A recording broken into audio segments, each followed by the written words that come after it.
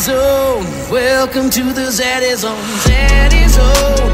Welcome to the ZZ Zone.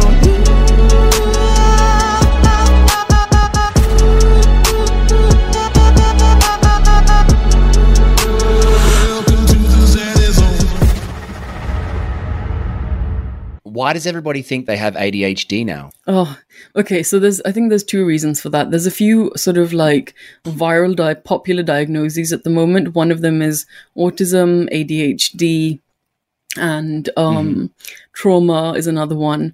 So those are the ones that are constantly being talked about. So everybody now thinks they have them. You think you have every single diagnosis because every diagnosis in the DSM is, first of all, that they're not hard and fast. So, it's an imperfect science. Second of all, every single one of them is rooted in human behavior, and you're going to have the full spectrum of human behavior. So you're going to see something sometimes, oh yeah, I'm moody sometimes. I must have ADHD too. Mm-hmm. That's what happens. There's something called medical student's disease, where every single student, whatever disease they read in their textbooks, they think they have it. That's a very normal thing all people do. The other reason is social media is giving us something like ADHD type symptoms. You can't form a memory if there's buzzing, pinging notifications in the background. If you're constantly being interrupted, you can't form a memory. You get brain fog. And so everyone has this sort of brain fog. Think about when you're scrolling through your feed. Here's the cute cat video, and then there's "you are oppressed, you piece of crap," and then there's something else. It's disorientating. Yeah. You can't form it's not a cohesive narrative. So you're getting ADHD type of experience or slight bit of symptoms because of social media. You're reading all this stuff together. Everyone thinks they have ADHD. I've convinced myself I had autism because of one of those posts a couple of years ago, because it was like, are you sensitive to sound? And I was like, I get sensitive to sound. Like, I really do get like, I'm really irritated by just somebody walking past or somebody chewing. And I convinced myself that I have autism. But I was like, well, there's probably a few other things that you should look into if you're going to just tell yourself you're autistic. Yeah, and why can't it just be that I'm a person who's sensitive to sounds? That's gone out of the window now, hasn't it? Yes. Yeah. I love that. I somebody asked, what do you think about the new... What do you think about the new menu from Postmates that's a bottom menu? I think that... Have you ever heard of someone called Rob Henderson? He's come up with this great concept called luxury beliefs.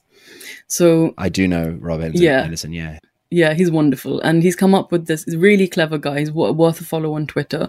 Really interesting stuff. And so this concept of luxury beliefs is that people who are wealthy, one way for them to signal their status and their wealth and in society is to have these luxury beliefs. And just like we talked about earlier with the news, someone who's really actually struggling and working like a dog doesn't have the time to be on the news. So they can't signal these luxury beliefs. It's, again, people with the time on their hands, with the money, the affluence, the university education, that can signal all these sort of like American leftist identity politics based ideas. Mm-hmm. And I think that a lot of corporations, because it doesn't take any real effort to do anything. You haven't done anything. You've just signaled a luxury belief, bottom friendly, because it's Pride Month.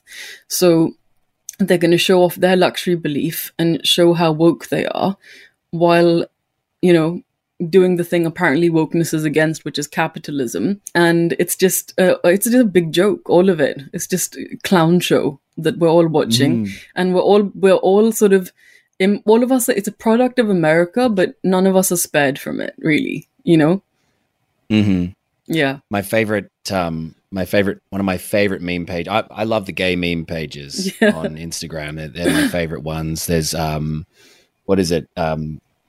Overheard at a gay bar. Yeah, it's a good one. Favorites. Yeah. But I saw one that was like, what, when you're a bottom, what's for dinner? And it's this guy with a pan, and he's putting nothing in the pan and then scraping it all together, and then he puts it in through a filter, and it's just there's nothing. There's nothing there. But I do think that, yes, their luxury belief, they absolutely nailed it with the bottom menu. Yeah. They did everything they wanted to do. They did everything they wanted to do because, yeah, you're going to have, it could also be just a slightly, I don't know.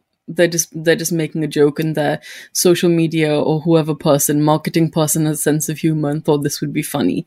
But ultimately, when you look at the corporations all together and what they do during Pride Month is just signal the luxury beliefs. They don't do anything different. They so many of them will contribute to people who are absolutely against Pride and everything that it stands for. So they'll give them money, these corporations, while they put a rainbow in their logo. It's just, I don't know. The conclusion I've come to after the last 2 years is America is a very, very, very strange country. Very strange place. Yeah.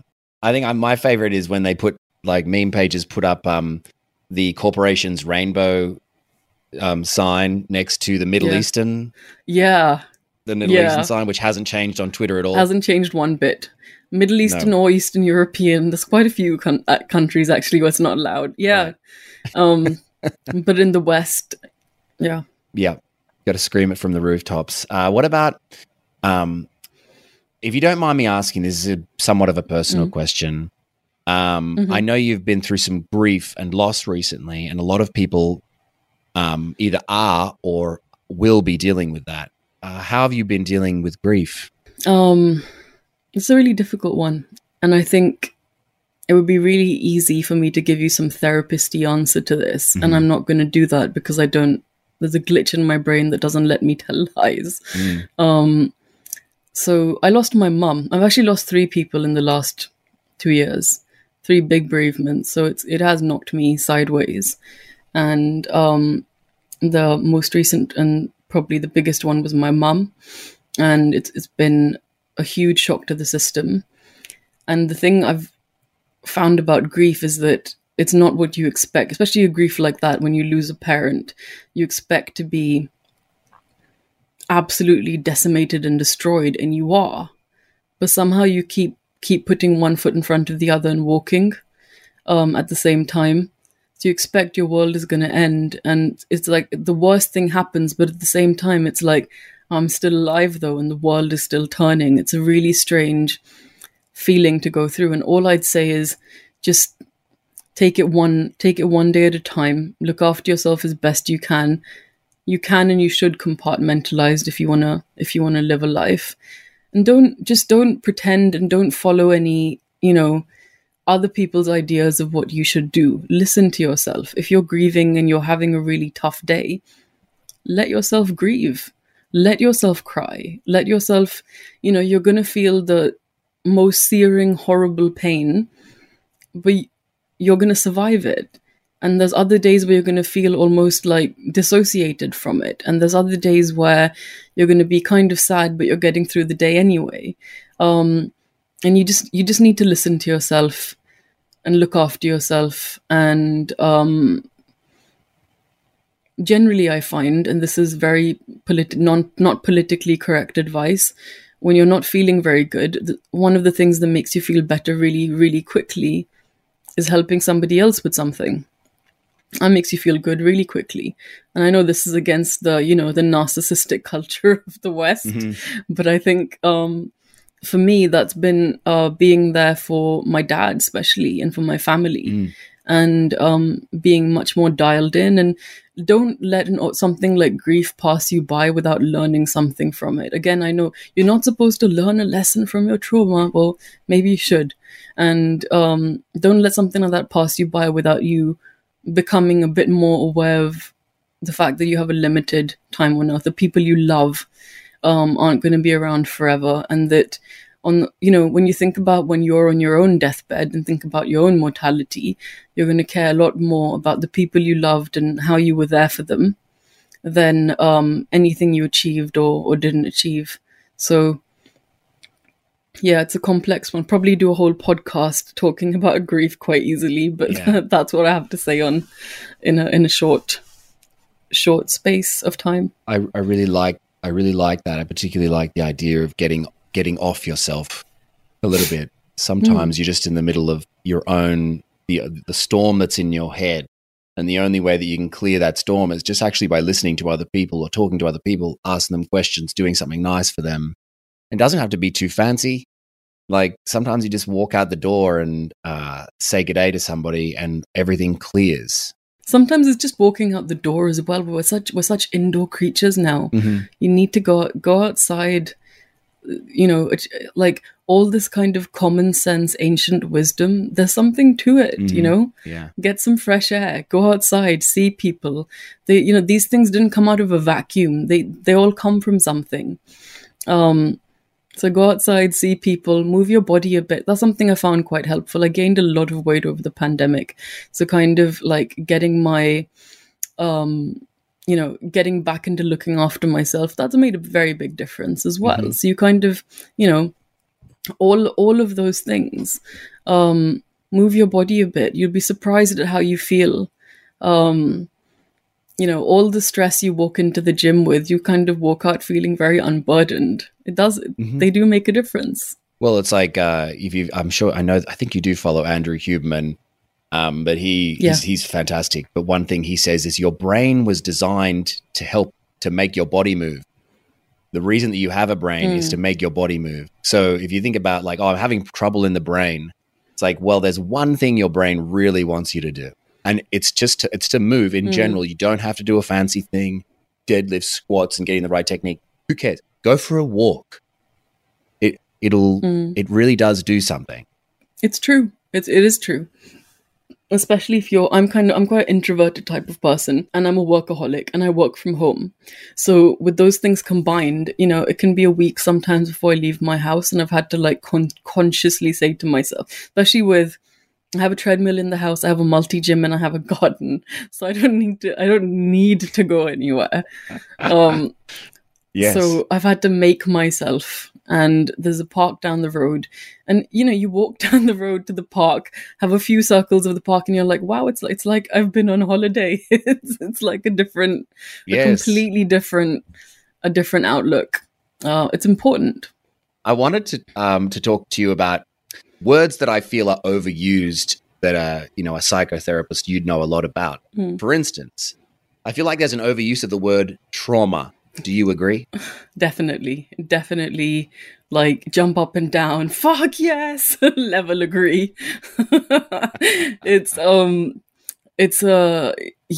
Jesus fucking Christ. It's a complete disaster. So the word trauma has been subject to something we call concept creep.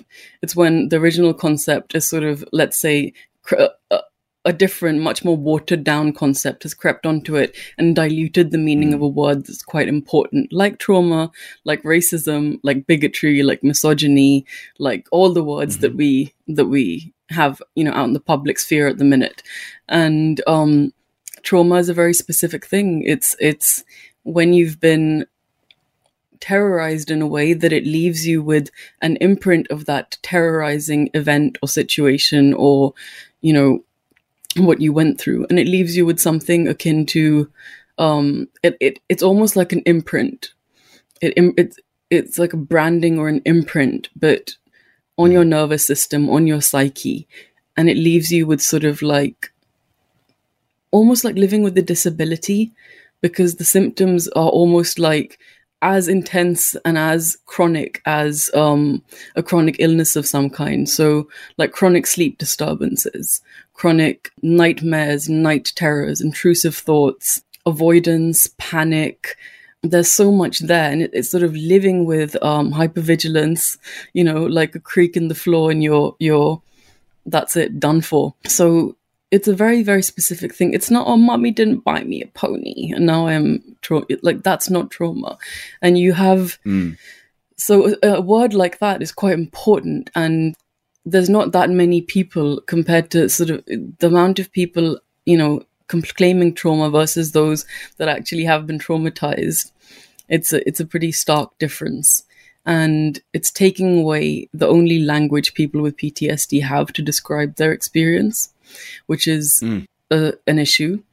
they've created this huge industry around the word trauma. So all these self-help gurus and just a lot of people who are capitalizing on this word having its day in the sun and making a lot of money off it. But again, PTSD is completely divorced from that. And generally, just normal life experiences are now trauma. Like, nobody had an ideal childhood. Nobody has an ideal life. Mm-hmm. Life isn't ideal. Life is fucking difficult. But, you know, in this kind of you're so special Western world, not all of the West, but in this little bubble, anything that's not ideal is trauma or oppression. That's it. I do feel like, you know, what you mentioned, like the illustration of mummy didn't buy me a pony is part of the problem. It's that we haven't had so many of us have not had difficult lives. Yeah. So that with anything that it was slightly difficult is, well, that's just the worst thing that's ever happened to me. Yeah. It's funny. I was talking to someone I know who's Indian a couple of years ago, actually, when I was really getting into this stuff, who's a bit older. And I was explaining about all this trauma stuff and the frustration I had with what I'm seeing and me being cancelled and talking and going. And his answer was, yeah, the problem is this generation hasn't had a war. And while I don't think we should have had a war, the underlying, you know, the philosophy or the message that's pointing to is that you haven't known anything really difficult, just like you said. You haven't known, you know, when you think about everything that goes along with the war, it's not just that what you immediately think of, it's everyone who's left behind and the rationing and the fear and the, you know, like in London in the 40s, hiding from bombs and stuff like that. And then how you have to come together as a community, otherwise you wouldn't really survive. And none of those elements necessarily exist anymore. You don't really need each other to survive. So you have more and more people living in this sort of isolated, overly self-focused, neurotic kind of way, and that's really being encouraged by this, you know, this messaging and this content is that you should be quite neurotic and thinking about yourself all the time and in some sort of like emotional upheaval all the time, and that means that you're healing while just, you know, divorced from reality and from other people. That's a great way to stay not feeling very good.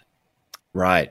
It reminds me of that quote, but I never get it right. It's something to do with like soft men make war, which make tough men, which create peace, which create soft men, which create war, which create, you know, or something like that. Soft men like create hard times create strong men create good times create weak men. Something like that. Yeah, I know the one. Yes, I know the one. Yeah, Joe Rogan says it all the time, unsurprisingly. Yeah. But I think it's interesting, and I do think it's worth thinking about. Like generationally, if you were born at any other time in history, would you be worse off? And the answer is, yeah. Well, the 90s were really nice. I really wish I knew the 90s better. Yeah, I reckon the 70s and 80s were probably kind of nice too. Yeah, unless you went to Vietnam. Or unless you were in some other, conflict from around the world. But I want to talk about, what about gaslighting? What about That's gaslighting? another one. Yeah, I know. I love the gaslighting, love bombing phrasing. Like, it's like, oh my God, it's you gaslighting, you're gatekeeping, you're love bombing. I'm like, what are these terms? And when did they become so mainstream? You just toss them around like it's nothing. That's the thing with this kind of like over-therapized culture where everything is, you know, like everything is some idiotic jargony thing. That's not anything to do with psychology or psychotherapy, by the way. Let me add. This is like some pop psychology, weird American stuff. So gaslighting is from this film called, I think it was actually called Gaslight or Gaslighting. Can't remember. And this guy is making his wife think that she's losing it and that she's going crazy because he keeps kind of messing with these lights that are lit by gas lights, and she keeps thinking they're on. He's secretly lighting them and then telling her that, right, you're losing it because nothing's on there and you're seeing things that aren't actually there. So gaslighting is actually meant to be when you make somebody sort of lose their grip on reality or question their sense of reality. Not when someone disagrees with you. That's not gaslighting. So it's not technical term, and you're not even using a non-technical term correctly. So, that's not a thing. I love it. And then, love bombing is meant to be, again, not a technical term. It's apparently so there's a whole subculture of people who believe they're empaths and that narcissists target them because they are so, and according to them, again, they completely ignore, they don't know what narcissism is, and that narcissism is different to narcissistic personality disorder. And there's something called healthy narcissism, which most people actually have. If you have any degree of self-esteem, you actually have some narcissism within you. But anyway, so narcissists are these demons who've come straight out of Lucifer's butt and come onto Earth, and they're targeting these special empaths who are dropped down from heaven, and they have so much goodness in them that the demon narcissists are trying to get them and suck out the goodness. And so they first love bomb you, so they confuse you with their demon narcissist ways, and that's love bomb. And okay, so you can kind of outside of this subculture, people use it in a less silly way as well. And love bombing is sort of when someone's kind of disingenuous, but they're paying you way too many compliments and they're kind of, ingratiating themselves to you. Mm-hmm. And you know what it's like. You get that on social media quite a bit as well. Yeah. I mean, that's a real, I feel like love bombing is a real thing, in the sense that I've probably done it to people, but how I would defend myself was I was just figuring it out too. Yeah. I thought that I really liked you more than I did. Yeah. And then figured out that I don't actually like you that much. Then I leave. Then you go, you love bomb me, which is fair. But some people are figuring it out. And, you figure it out in a positive way. You go, you're beautiful. Yeah. And they're like, oh my gosh.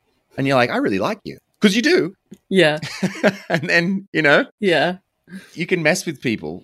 So, I think love bombing is, legitimate. Well, I don't think that doesn't sound at all like love bombing to me. That sounds just like what happens when you're dating, or even if you're experienced or not experienced, it can happen to anybody. You think you like someone more than you like them. And you maybe invest a bit more than you meant to, and then you realize and you pull back and course correct. That's life. People fall in love, fall out of love, like each other, don't like each other, change their mind. That's what happens. I think this is part of the problem of trying to codify everything and then give everything a sinister spin. I think it's a lot of people who have serious anxiety around the fact that most of this stuff, not only will you not understand in your lifetime, and no one will, you will never be able to control it. You can't quantify why somebody likes someone or doesn't. You can't quantify why attraction happens. Even if you put down all the pheromones and do all the studies, and there's still always going to be confounding variables. You're never going to know. Most of the mysteries of the world we're never going to know. You're never going to be able to control why things happen or don't happen, or the outcome of your, the effort that you put in. And unfortunately or fortunately, that's what life is. And you can just embrace that and be quite liberated by it. I think that's the other side of the coin, which is nice. Yeah, there's something you touched on there that I just want to double click on. There was this, I think about the age that I am, I'm so happy that when I was out there dating, getting broken up with or breaking up with people, that there wasn't social media right at the center of our lives, that I could complain about it, write about it, post about it, because I would have. If I was 18, when I got first heartbroken, I was 18 and I had TikTok, I would have embarrassed myself like crazy and posted about it and called her a narcissist and made up names, said things about her that were untrue or that were just too much, and then people would have done the same thing to me. And I think I see friends now who are young and they post, I'm like, we just used to keep that to ourselves. If you're going through heartbreak, you don't have to post about it. And I saw her, there's a woman online who I'm a friend of. She's got quite a following, and there was a guy who met her off the internet and was like, I'm not really into it. Maybe was a bit harsh with her after meeting her because he thought that she'd look a bit better than she did. He told her that like an idiot. pushed her away, and then she went on to it. She let like everybody know on TikTok. She wrote to his university. You know, like she had people, hordes of her followers, writing to the university. Like it's like, Jesus. I am so glad I didn't have social media back. You know what this makes me think of is this came up recently in the Johnny Depp Amber Heard thing, is that like I don't want to get into who's and what, who did what, blah blah blah, but one of the forensic psychologists said something about how it's been documented that women with personality disorders weaponize bureaucracy against men. So this is another way to do that now. And this is another, so when you come back to all the women who hate Kim Kardashian it's another way. Social media has given this antisocial impulse, especially people who have this stronger kind of neurotic personality organization, and they can't really handle those negative feelings and sit with them, bear with them, or maybe a lack of self-awareness about what role did you play, or maybe just a bit of, I don't know, acceptance. Yeah, they didn't like me. I guess I'm not their cup of tea. Okay, I'll move on or find someone else. And you have this way that allows impulsivity to, there's no mitigation for impulsivity whatsoever. There's no, are you sure you want to say that? It's post, you can go on Twitter, you can go on TikTok, and it's out in the public sphere, and you can incite a mob of hundreds of thousands or even millions of people, or get someone writing to a university because they rejected a date. And what, his academic career is possibly ruined now because he didn't like someone on a date, right? Because of social media. So yeah, this is really worrying. Yes, it's really, really worrying.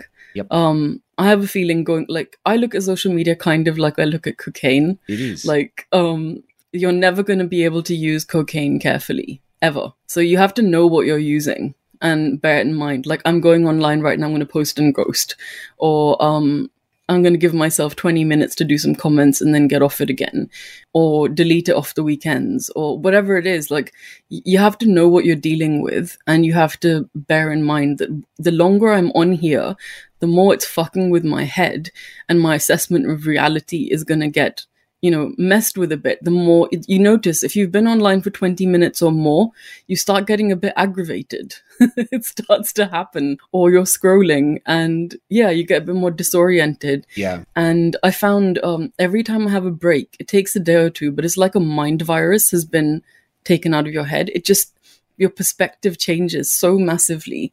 And I hope, and I predict maybe in the future, we're going to look at this like a bit like we look at smoking. And just like you have warnings on cigarette packages, I hope we have warnings on social media, because there's so much here we don't know what you don't know what it does to people. The people who make it don't let their kids have it. What does that tell you? Yeah.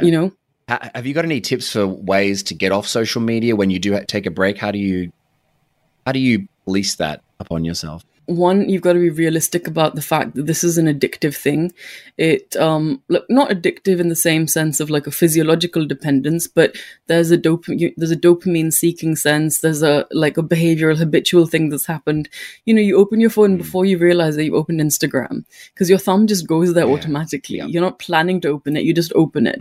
So all that stuff is going to happen. I think if you really seriously want to have a break, you're going to have to delete it off your phone altogether. Or on the other hand, you give yourself, you don't have to go all the way. You can set limits on it. I think most phones have a limit thing that, right, I can have, if you're on it all day long, you can change it. You set a limit for 3 hours. When I hit my 3-hour limit, then I'm locked out of Instagram. For me, I just stopped because I use it in, not just as a consumer, but I post stuff. So I just decided it was, the most recent break I had wasn't planned. I started to feel really, really unwell and thought, I don't think I physically can actually do anything extraneous for the next few days. And took a break. And within a few days, all the symptoms I was having that felt like mental health sort of difficulty kind of symptoms disappeared. And it was just social media stress. And it's completely changed the way I look at it.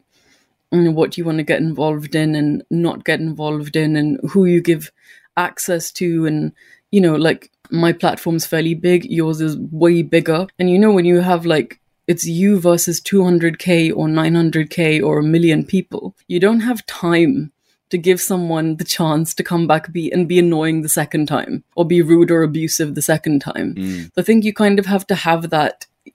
You have to have that approach with social media. You wouldn't have it in real life. Someone's a little bit rude to you, don't cut them off. In social media, I think you have to. You have to be like that. You have to kind of mitigate the worst elements of social media by being a bit proactive about them. The time you spend on there, who gets to have access to you, what you focus on, what you look at, Yeah, I think that's really good. I think that's really good advice about being kind of militant about really negative, awful people who want to misunderstand you, who want to hate you, who want to just be trolls. Yeah. Get rid of them, block them, just get rid of them. There's no time. We don't have time for that. No, you don't have time for that. But the other thing is taking a break. If I could tell you to buy one supplement and only one, which one would it be? Easily, without question, it'd be AG1. Why? Because it's an all-encompassing whole food multivitamin. We're talking prebiotics, probiotics, zinc, selenium. My vitamin C needs are met in one serving, a great serving of greens, and I love looking at this ingredients list. Wheatgrass, chlorella, spinach, beetroot, polyphenols from green tea and grapeseed, plus a whole bunch of extracts like ashwagandha, CoQ10, reishi, and astragalus. Now, maybe all these names mean nothing to you, but if you were to go and buy all these ingredients individually, it'd cost you an arm and a leg. Instead, a subscription to AG1 is cheap as chips. It's actually cheaper than chips because a bag of chips is what nowadays? Like $5 thanks to inflation. AG1 costs $3 a day for a huge host of nutrient-dense vitamin ingredients, also much better for you than chips. I've been taking AG1 literally every day for the past 3 months, frankly because I heard Professor Andrew Huberman takes it, and then I heard Dr. David Sinclair takes it, who I want to get on this show because he's a Harvard professor of anti-aging. So I gave into the pressure and damn, it's good. It's all keto, paleo, vegan, dairy, and gluten-free. So my morning routine is as follows. I put some salt in my hand and I lick it. Then I drink a big swig of water. Then I mix AG1 in a huge mason glass of water. The only thing AG1 is missing is vitamin D, but guess what? Athletic Greens is going to give you a free 1-year supply of immune-supporting vitamin D and 5 free travel packs with your first purchase. All you have to do is visit athleticgreens.com/Zaddy.